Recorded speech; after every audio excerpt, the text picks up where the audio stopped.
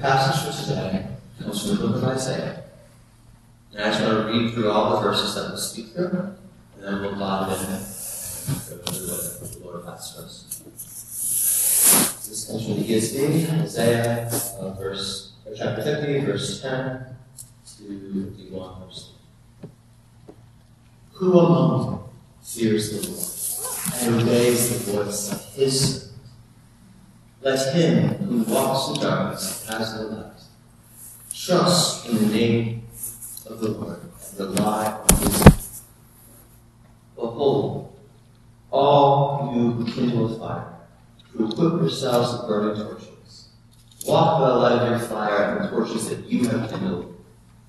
This you will have for my hand. You shall lie down in the torment. Listen to me, you who pursue righteousness, you who seek the Lord. Look to the rock from which you were healed, the quarry from which you were found. Look to Abraham your father, Sarah who bore you. For he was but one when I called him, that I might bless him and multiply him. For the Lord comforts Zion. He comforts all her waste places, and makes her wilderness like Eden, her desert like the garden of the Lord. Joy and gladness will be found in her, thanksgiving and the voice of song. This is the word of the Lord. First thing I want to talk about with you and share before we dive into this passage is when we think about this passage, we think about the Bible. What portion of the Bible, what percent would it calculate? Our stories, our narrative, or poetry? 20%, 40%, 50%. It turns out roughly 43% is narrative. Another 30-something% is poetry or song. And the rest is prose or didactic, right? So the rest here in the gray would be romance or sermon. So what does this tell us? That when God chose to give us his word, that he chose to primarily communicate to us through stories and songs. Now, really, we could do a whole sermon on just that. But a word, I think it tells us something about us and something about God. First, something about God. It tells us that he condescends to us. He understands us. He knows that we are storytelling people. We are people who are moved by sin. That he himself is a storytelling God, and we are made in his image. What is it about us? I think this is so important. Right? We love to immerse ourselves in stories. In music, right? This is why we love movies, we love TV shows, right? We love art. It draws us in, and we're able to see ourselves in those stories. There's a power of narrative and poetry to connect what we know in our heads into our hearts, to move us and change us. I think God uses stories and poetry to redeem the storytelling of his lives. That we might learn how to interpret our lives through the lens of God. And to see what he's doing, to see his heart. And we need truth. Don't get me wrong, we need a book like Romans. Right? It says in Hosea that my people perish for a lack of knowledge. We need the truth. But we need more than just knowledge up here. We need that knowledge to move deeply into our hearts and our souls and our very being, and to be changed. And of course, this is the work of the Spirit. He so often uses stories and songs. This is one of the reasons why we worship, why we share our testimonies, right? God moves in these things, and he teaches us his good character through stories.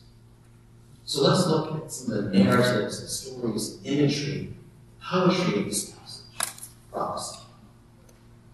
So the very first 10. Who among you fears Yahweh, fears the Lord, and obeys the voice of his servant. Let him who walks in darkness, it has no light.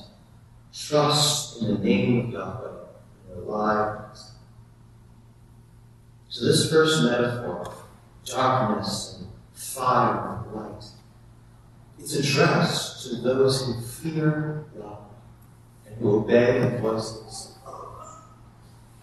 So notice this.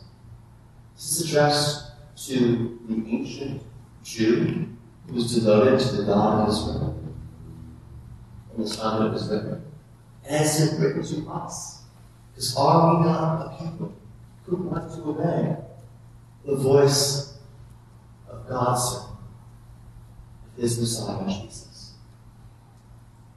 And notice, as this, he's addressing this people. He says, let him who walks in darkness has no light. Already in the moment of encouragement, you can be a follower of Christ and feel like you're walking in darkness.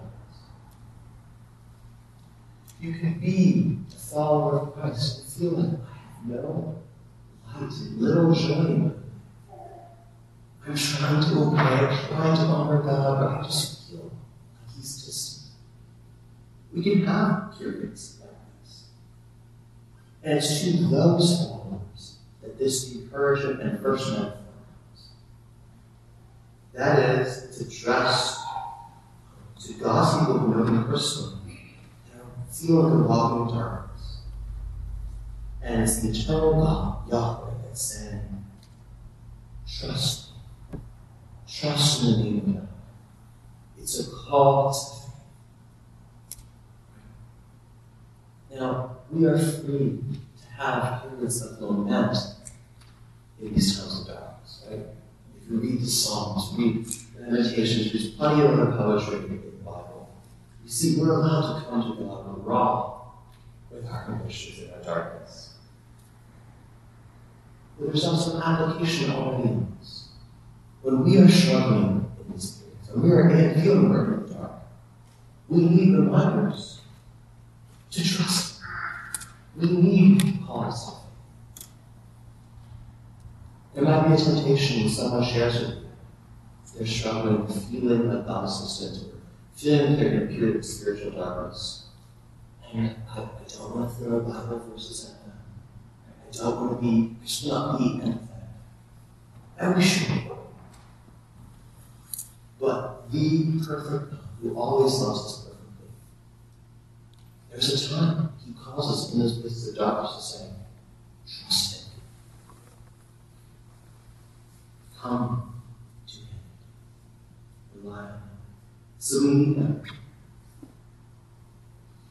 But this encouragement and command to trust in him, in verse 10, is now followed by obedience. It's followed by the opposite of trust in him. The opposite.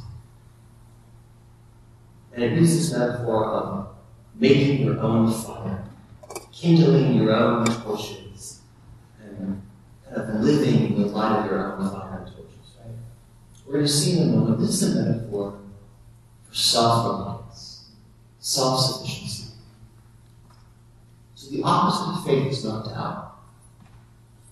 The opposite of faith is self-reliance. It's self-trust, or trust in things other than God. Now, I want to briefly make a side point before we dive into this metaphor 11, because we want to understand this morning. When it ends in, you shall lie down in torment. Right? Just to clarify, that word torment can also be in Hebrew translated pain or grief.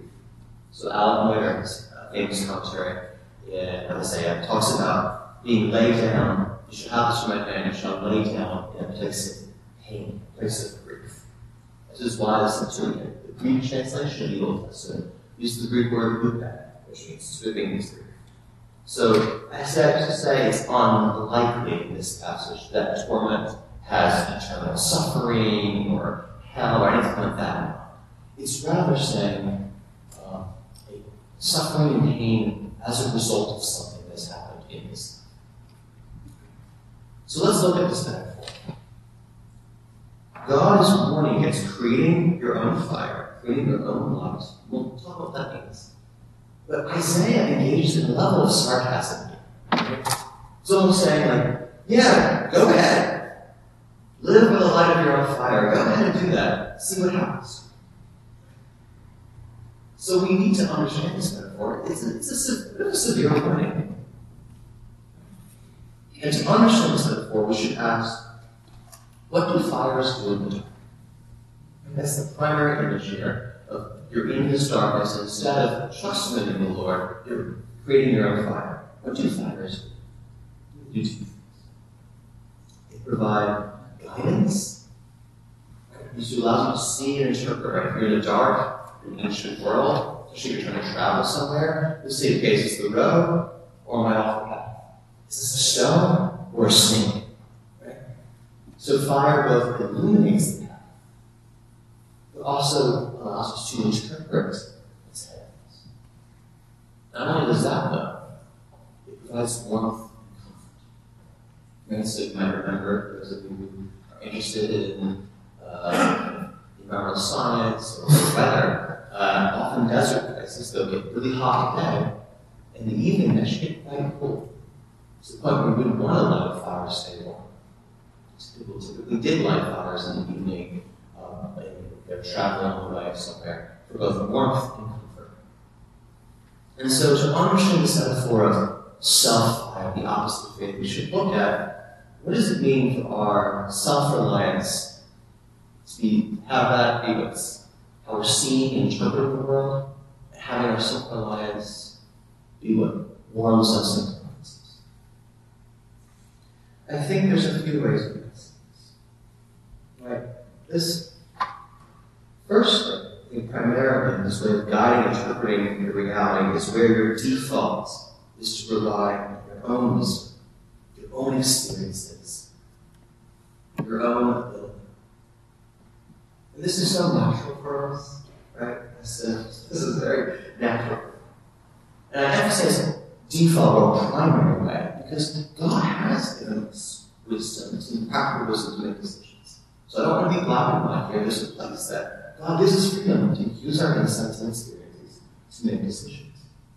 What I mean is the impulse to kind of do life apart from Him, to make decisions, to make choices, to interpret your life kind of without God in mind. So just here are some examples of this, right, that I've noticed in my life in the last months. Something like, of course I should move to the best school district I can. Is that thought? Is that primarily the best for your kids in their emotional life, in their spiritual life, in the life of your family? Another example. I've been serving for 10 years, 5 years, 10 years. Of course I should lead this ministry.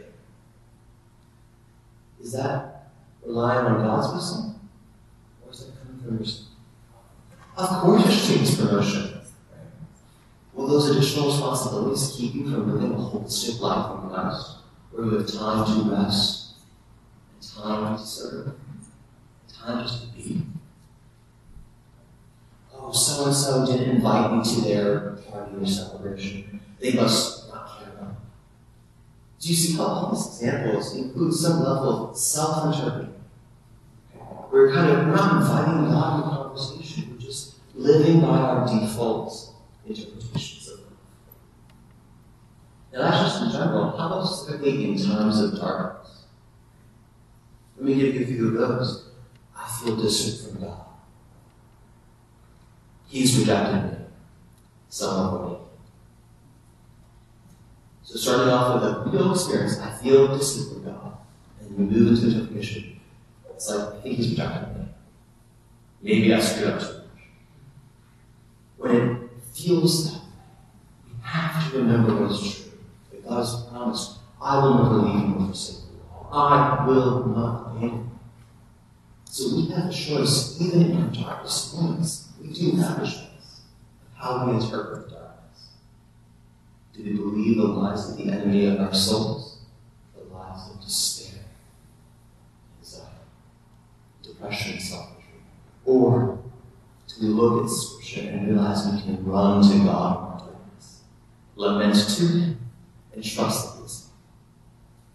We can learn to let God interpret our dreams. Another example where we're in the dark and relying on self. I feel stuck. I don't think I'll ever change. I hate who I am. Or I've been feeling more anxious, so I'm going to fix that by signing up for a yoga class or doing X, Y, Z. Again, nothing inherently wrong with those things, but are we inviting God's truth and God's word to help interpret what's going on?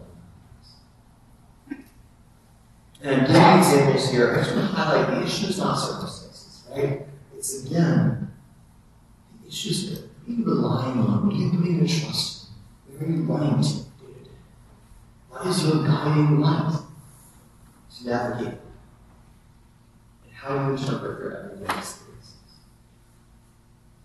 Is it through Scripture? Is it from God's character? Or is it through your background and life experiences or cultural background? Or even just your own goals and selfishness?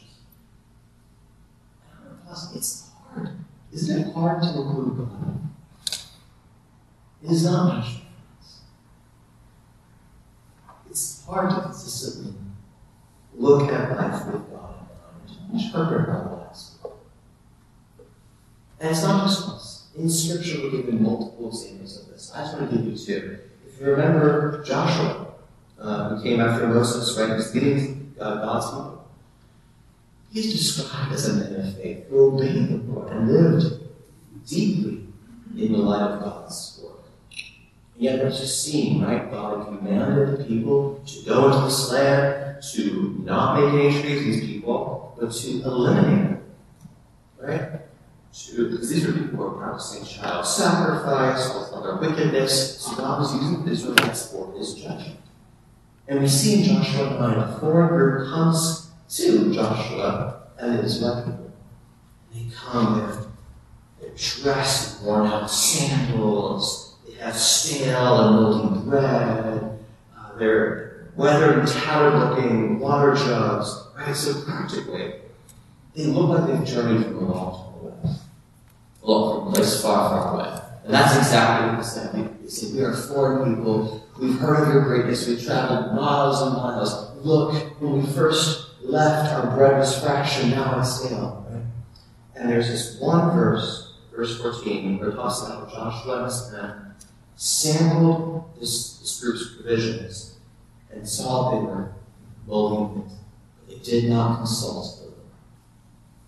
They did not consult the Lord. They did all the practical things. They used practical wisdom.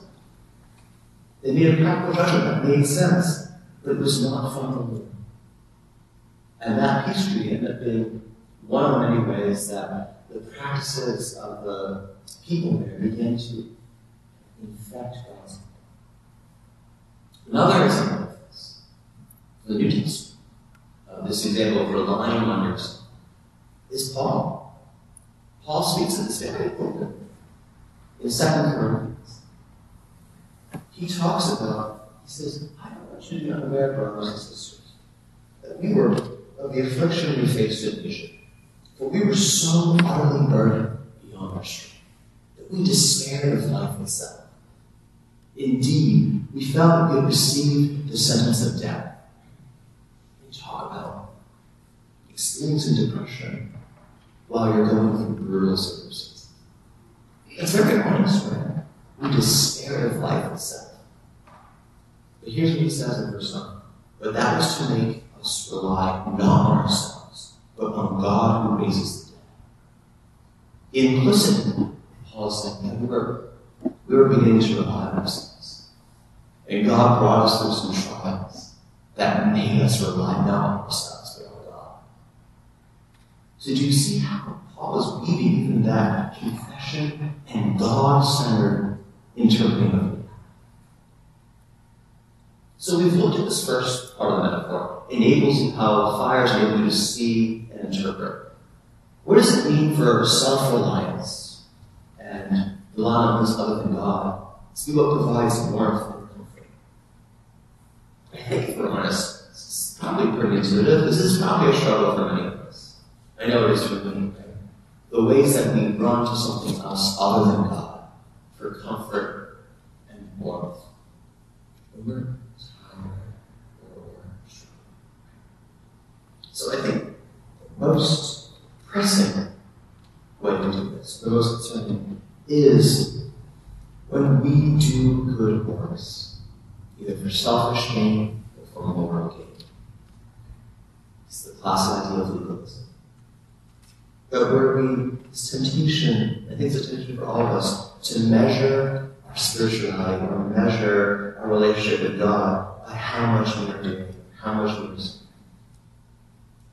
And this is even popular outside the church right now. It's very popular among the younger generation. I'm doing the work to fight blank injustice. Are you? I'm doing the work to understand blah, blah, blah. Are you? There's a legalism. And that's the ultimate self-fire. To come before God with your own righteousness. And other ways that you can do this is comparing yourself to others, feeling better or feeling more superior because of that. Justifying yourself to minimize your sin. I wish I could say I don't do this, but I certainly have at times. Right?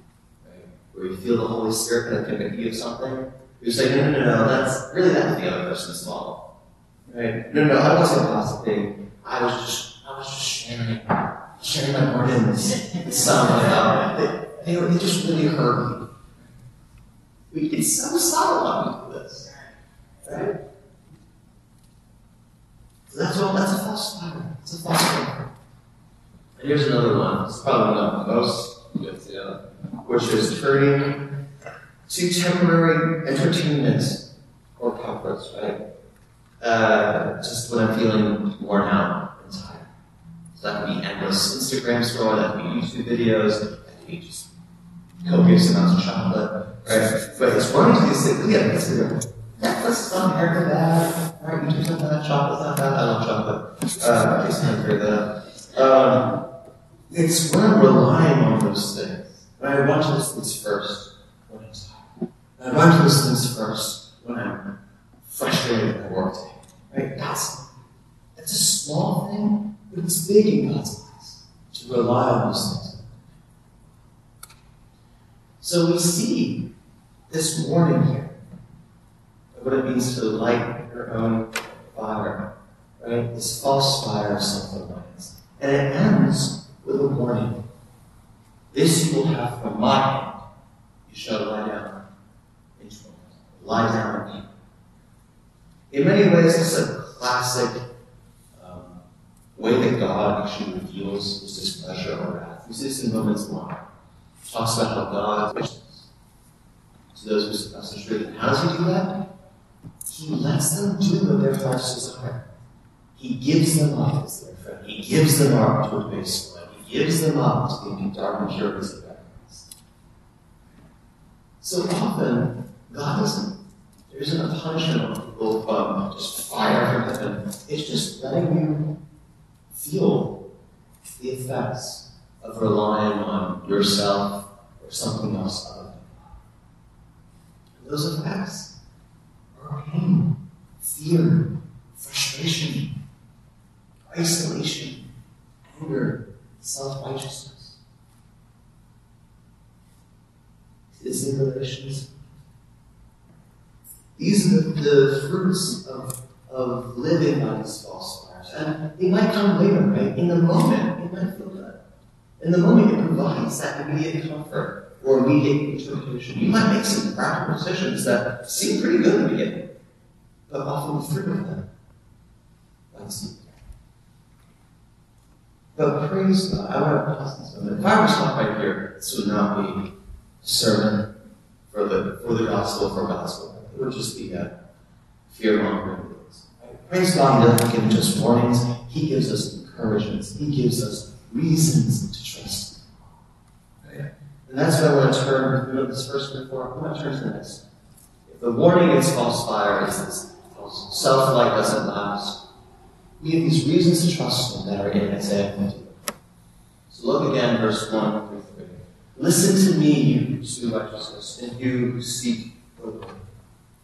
Look to the rod from which you are given, and the cord from which you are given. Look to Abraham your father and Sarah your mother. Let me just pause right there for a minute. Oh, do you hear God pleading with his people? Listen to me. Listen to me. This is a refrain we see throughout Scripture. In Psalm 81, God said, "Oh, my people, if you would but listen to me, open your mouth wide, and I would fill it. I would satisfy you with the fullness of me." I said, listen to me. I know you're hearing voices telling you how to interpret the darkness you're going through. I know the temptation to think that I've abandoned you. I know that faith is gone. Listen to me instead, you who pursue righteousness. Listen to me, you who fear me. And this next metaphor, he has this image of a rock in which you hew, cord in which you dug, and this idea of being the children of Abraham. Right? This is a metaphor that's meant to encourage us to anchor our faith in the one who creates us to stay. Right? To give a little, maybe helpful interpretation of this, or helpful image for this, this kind of similar to the phrase, or the phrase that was used back in older times, that, oh, this person, they come from good stock. They come from a good family. Right? There's a classic study from 1900 that looked at Jonathan Edwards in the 1700s and his whole lineage down, 3 or 4 generations, and compared it to a contemporary of his named Max Jude. And I won't go too deep into the study, but I'm tempted to. But in short, you look at this, the legacy of Jonathan Edwards. There's people, his children and grandchildren and great-grandchildren, many of them were governors and leaders and pastors and missionaries and people that gave back to the community and lived upright lives. And this Max Jude, he had many children as well, but he was a bit of a thief, lazy, a drunkard. Many of his children went to jail. Many of his children and grandchildren, great-grandchildren, were thieves and liars, and just many died young and lived hard lives. Now, you were not a slave to the family in which you were born, but it's worth remembering that we live in such a hyper-individual society that we kind of forget, we are influenced by our environment and the people we surround ourselves with and how we were raised. Right? And that there's this idea that, variation of the children of hardworking and faithful people tend to also be faithful and hardworking. And so in families like that, they would often say to discipline a child, don't act like that. That is not fitting behavior for a son or a daughter. So the expectation to not live a certain way is based on remember who you are. Remember who you came. And God is saying this. See, look to the rock from which you were here. He's saying to these struggling in the dark people that they were hewn from rock, that they come from strength. And we'll see that this rock, right, this is the Abraham's faith. And I find this very encouraging. So my faith often feels weak. I look at how fickle my heart is, and I get discouraged. And God is saying to us in those places, that might feel weak, but look at this. I hewed you. I dug you from rock.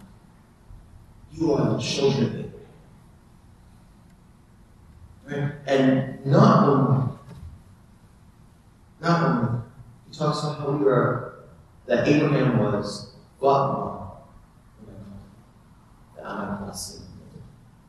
So he's pointing us back to, look at this person that was not that special. He was just one man. And I did wonders through him generations down. God can start something so small, our smallest steps of faith. He can do amazing things. God does not need lots of impressive people. He does not need many people to do amazing things. Even a small flock, God can do wondrous things. God can take one man or one woman and do astounding things. Because remember, your faith, it is from God. It says in Philippians, it's not the one who began a good work. You will he not bring it to completion on the day of Jesus. Listen to him. He will increase your faith. He will strengthen you in your He will give you the grace that you need. You are not chaff. You will not be blown away. You were dug from the rock. God will uphold you in the darkness. He will cause you to outlast the darkness. That is how good it is. You have a new life in Christ. We can bank on this. But finally, we have the second metaphor here in verse 3. The Lord comforts Zion. He comforts all her waste places. He makes her wilderness of Eden, her desert of the garden of the Lord. Joy and gladness will be found in her, thanksgiving and the voice of song. This would have landed on the people that was first written to as too good to be true. Because remember in the context, God had banished them. They had gone into exile. The city that bore his name, Zion, Jerusalem, was burned to the ground. It seemed like all of God's promises came to an end. And God is saying, no, I comfort Zion. The waste places, the wilderness, the destruction you see, I will utterly redeem it. I will utterly redeem that. So there are periods, there are parts of your life that feel like irredeemable. They feel like waste places. They feel like darkness. You don't want to talk about that. My friends, my family in Christ, God can and will do that. He will use everything for good. And He will get glory even out of your wanderings, even out of your sin. God can redeem the ways that you made. I find that deeply. But we see in this passage, we see these three metaphors. How then shall we? Right? What enables us to change? It's not enough for us to know, to be told, hey, trust Him more. Or it's not enough to know that our identity should not be in the things we do, or not to rely on someone else. We need God to help us obey. Right? We need something that will enable us to live in a new way. And the gospel does this. The gospel enables us to live. Right? First point I want to say, it enables us to confess our false fires without seeking despair. What do I mean? Right? We don't have to live in shame for the ways that we trust that we owe. The gospel, the good news of God's character, revealed the death and resurrection of Christ, who took on all of our sin and killed it on the cross, nailed our death, that we might be free. That gospel enables us to say, He did this while we were still sinners. Christ saved us and died for us. So I am free to share my worst parts about this, to confess both to God and to others, and not say this. I am free to do that because I am loved apart from what I've done. I am loved in spite of it. So the gospel enables us to confess the ways that we have trusted in false. Not only that, the gospel promises victory over time. It promises future grace through the power of God. You see, when Jesus saved you, He really did cleanse you of all of your sin. So that when you confess it, He is faithful and just. Faithful and just to forgive us of sin and cleanse us of all unrighteousness. So that the very Spirit of the living God, the same Spirit that raised Christ from the dead, He lives in you. And He will create this Trust in him. He will create you and remind you. He will give you the power to say no to the self-fires and the power to trust in God. And it takes time. God works in a longer time than we do. He works in years and decades. But he'll give you that. There will be victory through Christ. So the gospel enables us to change because we have a promise of victory in this life, as well as eternal victory when we see the face. But then finally, perhaps most important, the gospel promise is the presence of Jesus, the only one who really experienced true darkness. What do I mean by that? I haven't talked much about the context of this passage. This is kind of an obscure passage in Isaiah, right? It turns out this is in the middle of the servant songs, a series of poetries describing this future Messiah. That Messiah was Jesus. He experienced darkness. He was the only one that was truly cut off from God, from our Father. He experienced a heaviness in the Garden of Gethsemane that we can't even imagine. So even the worst darknesses you've gone through, and some of you have gone through some very heavy things, far heavier than that. But even that, Jesus felt that to the nth degree. He felt being cut off from his Father. He felt forsaken by God because he was forsaken by God, so that we might live and never be forsaken. Jesus did this because he wanted to be the author and perfecter of our faith. For the joy set before him, he endured the cross. So even in the dark, we are struggling. We can look to this Jesus and know that he is with us. He understands. He took all of our idols, all of our sin, all of our false liars. He took all of that on ourselves that we might be free. You are not, right? So even in the dark, you are not forsaken. He's promised. You are not children of darkness. You are children of light. So my friends and family in Christ, let's walk in his love today. Trust him. He loves you so much. He loves you so much. He knows. He sees. It says in John 1, in him, in Christ, was life, and the life was the light of God. And the light has come into the world, and the darkness was not overcome.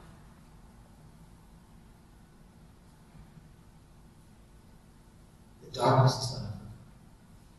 So no matter how hard things are now, or perhaps in the future, how hard they will be, you have a Savior whose light is there. And he will hold you. So let's walk in the light of Christ today. Let's pray together as a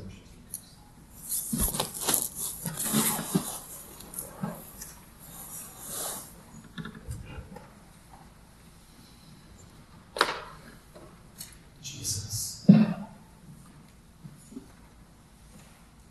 Oh, Jesus. Some of us have gone through heavy things. Some of us have areas perhaps of past darkness and struggle. And it's hard to see what you will do. And it's hard to trust you.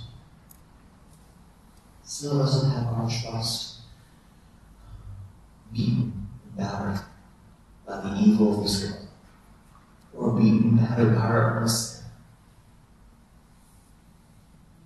Lord, you know. You are greater than darkness. You are greater than that darkness. Jesus, thank you. Thank you that you bore the weight of our sin, that we don't have to carry.